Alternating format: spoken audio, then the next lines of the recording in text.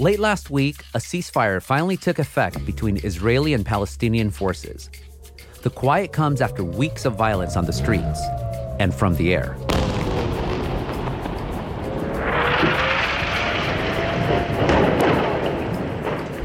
Dozens of people have been killed, with a majority of casualties in Gaza. Another fragile truce in a decades-long conflict with no end in sight. In that time, there has been multiple proxy wars waged worldwide, not with arms, but with culture. And one of the latest battlefronts has been in California's classrooms.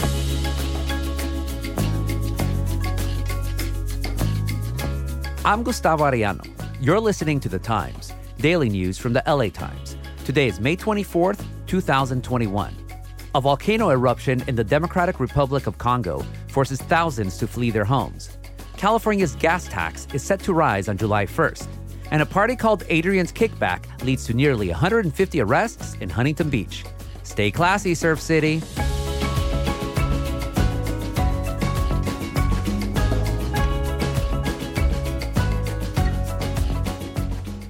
This past March, the California Department of Education approved an ethnic studies curriculum for K-12 students that schools can adopt. It seeks to teach a more diverse take on history, so more students will learn about how people of color have contributed to the American story.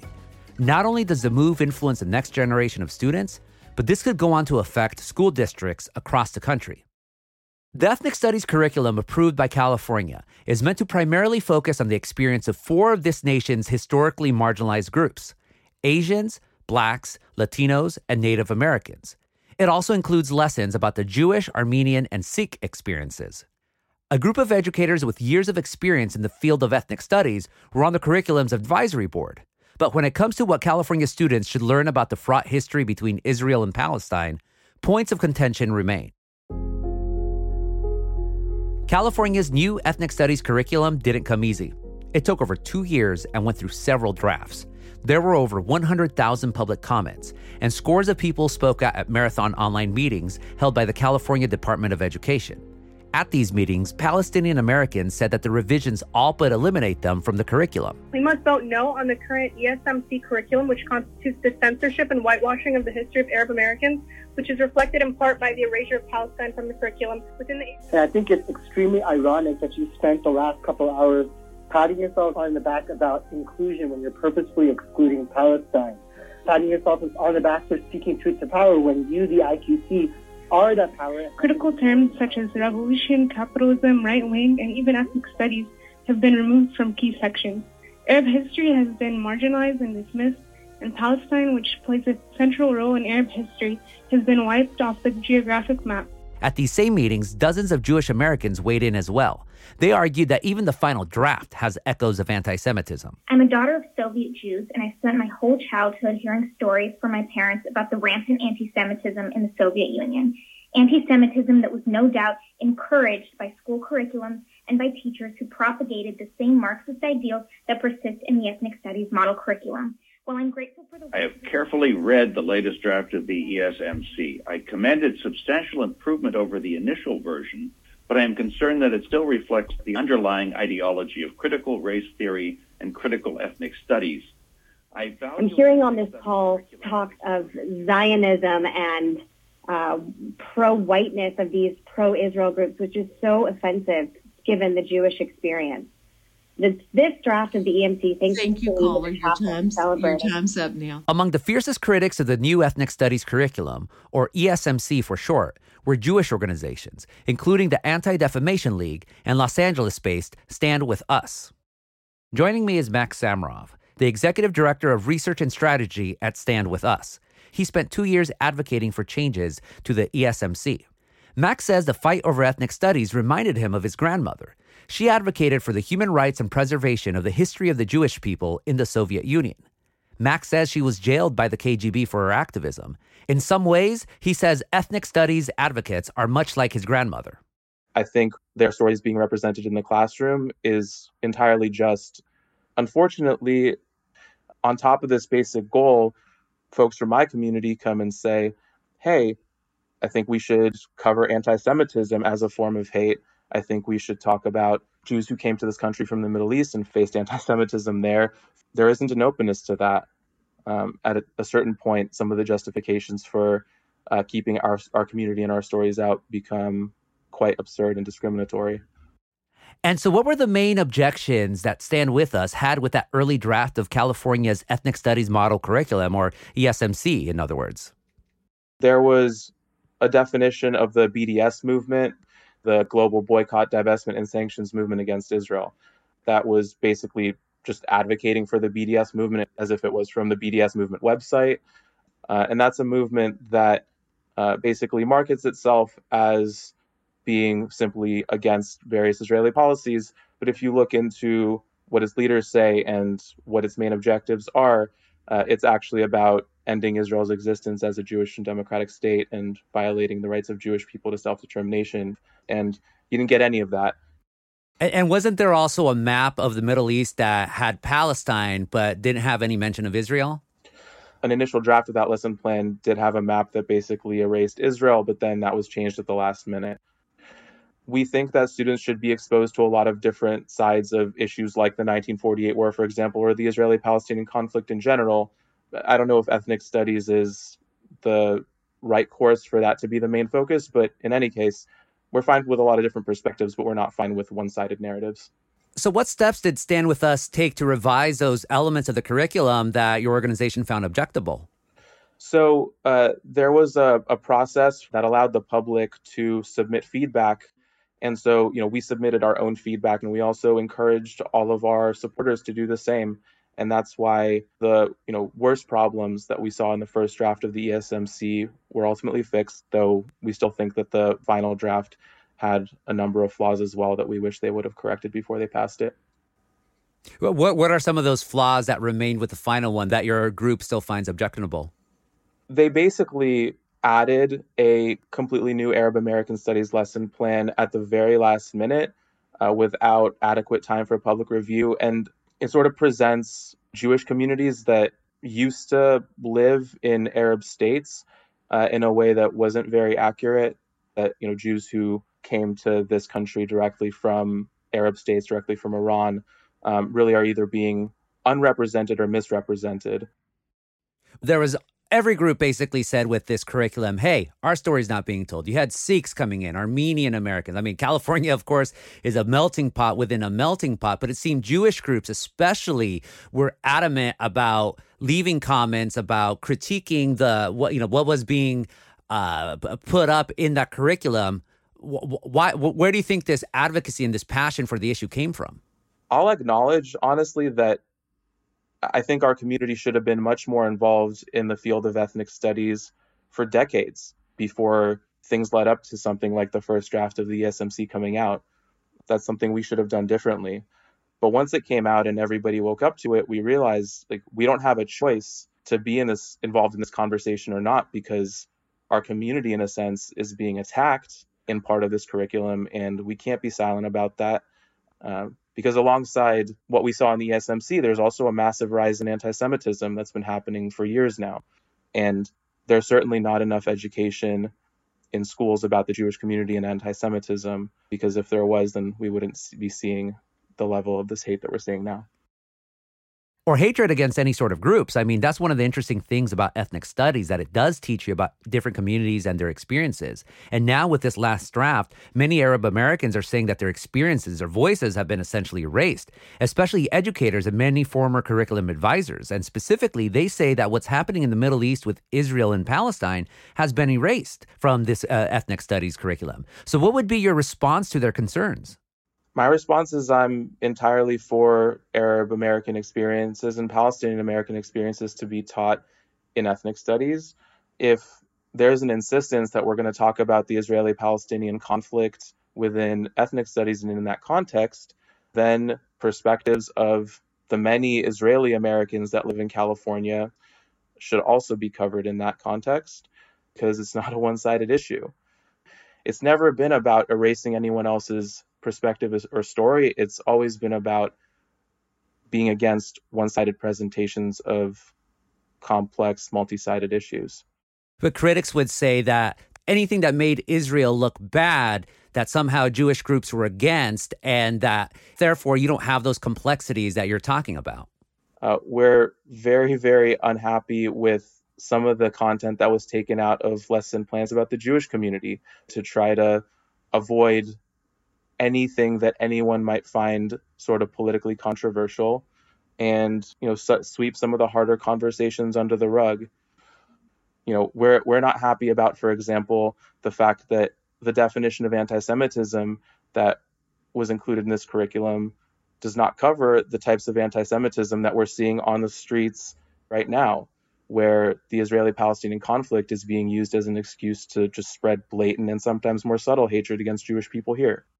So where do you think then young people should go if they want both sides of the story as you want, not just something that's completely pro-Israel or anti-Israel, something that's not completely pro-Palestinian or anti-Palestinian? Where's this well-rounded education that the youth need? My recommendation would be to read a lot of different news sources about the same stories, so you get a lot of those different perspectives. That's the way that I've tried to inform myself, and I think it's the most important way anyone can, because relying on one video you saw on AJ Plus, which is, again, part of Al Jazeera, owned by the Qatari government, not going to do justice to the issue and not going to do justice to the communities who are affected by it. I see a lot of the critique when it came to the ethnic studies model curriculum in California. This is what critics of the critics on critics, there's so many critics, were saying that being pro-Palestinian or being critical of Israeli policies, that somehow means that they're anti-Semitic. Do you agree with that sentiment? No, criticizing the Israeli government isn't anti-Semitic, but there is anti-Israel rhetoric that can cross the line into anti-Semitism. Use demonizing and dehumanizing rhetoric about Israel that echoes anti-Semitic slurs that have been spread around the world for generation after generation. Suggest that somehow Israel is in control of all world affairs or behind, any evil that you can imagine that really has nothing to do with Israel. And it's important to recognize where that line is and engage in a reasonable debate. But it's also important not to sweep anti-Semitism under the rug or try to shield it behind just claiming, I'm just criticizing the Israeli government. And I think a lot of the time it's just out of ignorance or not fully understanding the context. And that's, again, why education about anti-Semitism in all its forms, education about the Jewish community in its full diversity and the full depth of that story is really important. Thank you so much for this interview, Max. Thank you. Max Samarov is the Executive Director of Research and Strategy at Stand With Us. Coming up, a Palestinian-American educator who was among the original drafters of California's ethnic studies curriculum. She was among more than a dozen other educators who refused to sign off on the final draft. Stay tuned.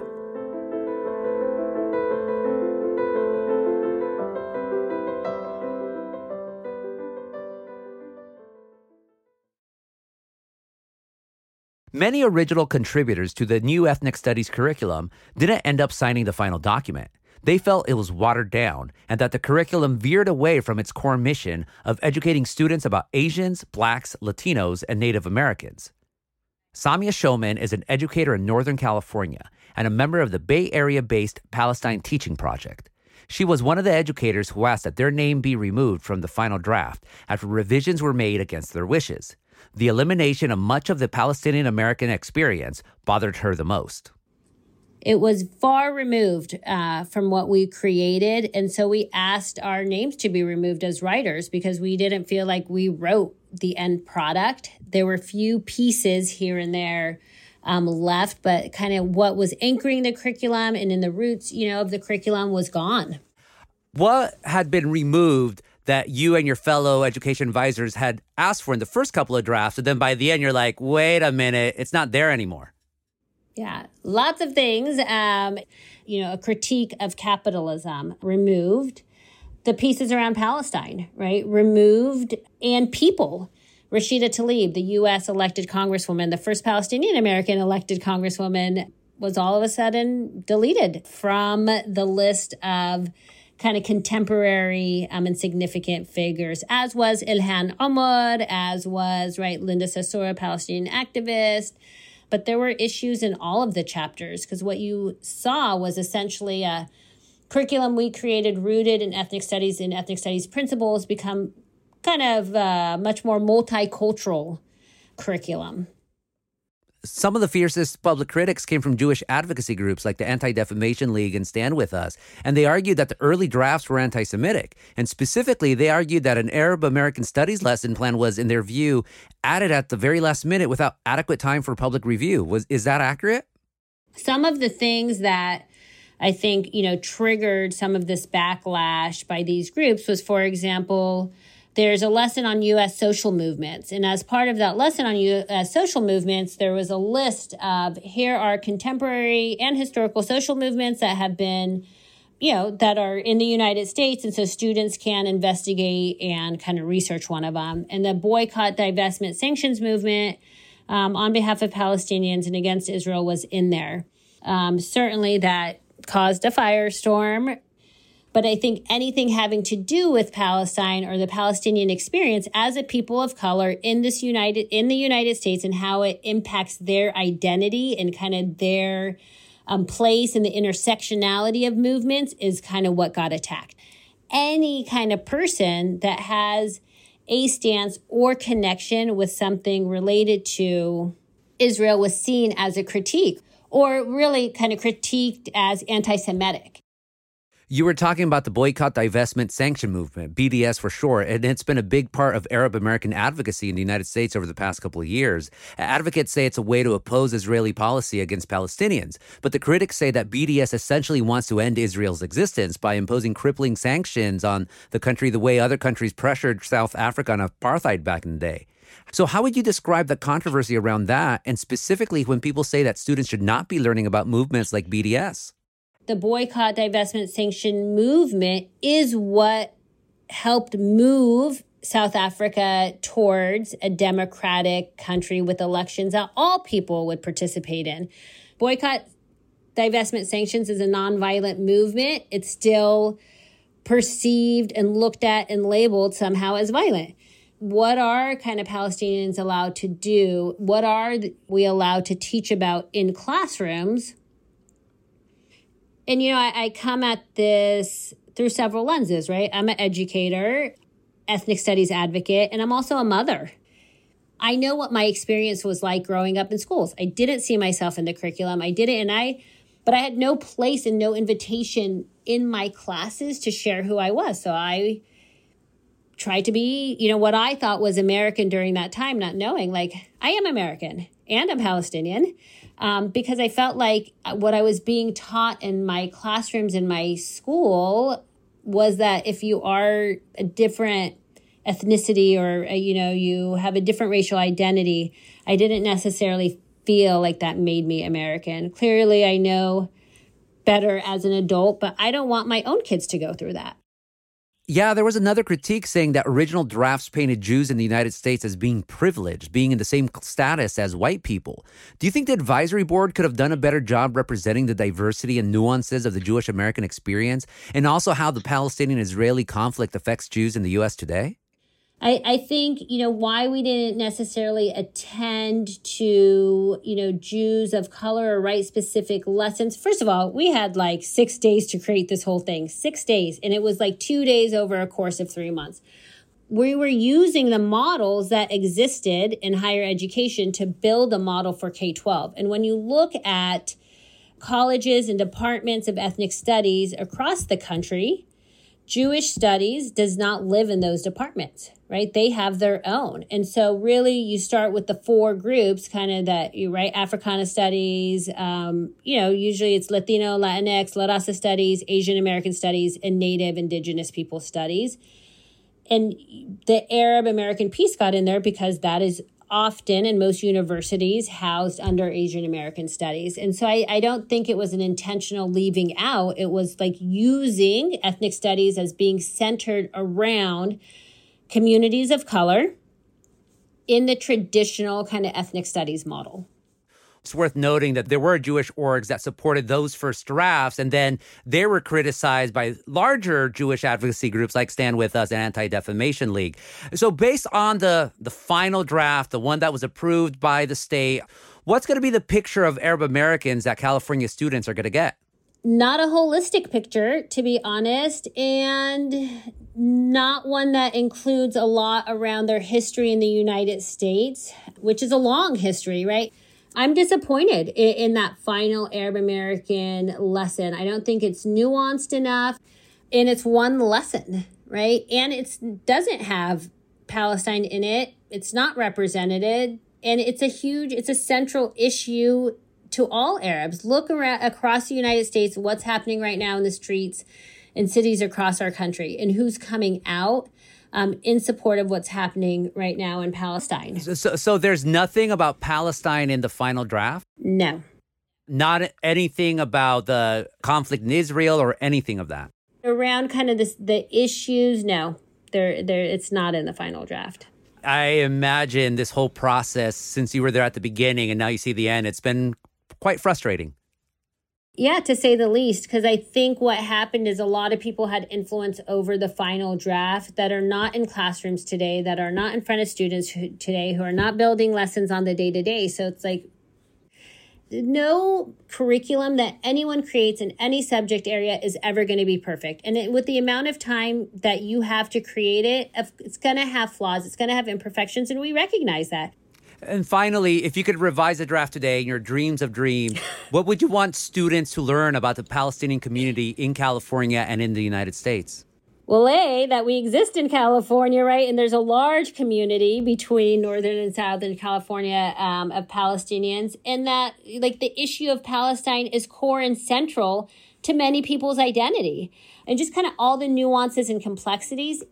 And it doesn't always have to be in the context of talking about Israel either. There's also lots about us that students can learn and read without that piece. You shouldn't just be reduced to a people that's always in conflict with another country. Well summarized. Thank you so much for this interview, Samia. Thank you. And a postscript. Last week, the Associated Press fired news associate Emily Wilder after conservative groups found tweets from her past that expressed criticism of Israel's treatment of Palestinians. Wilder is Jewish. The proxy wars continue.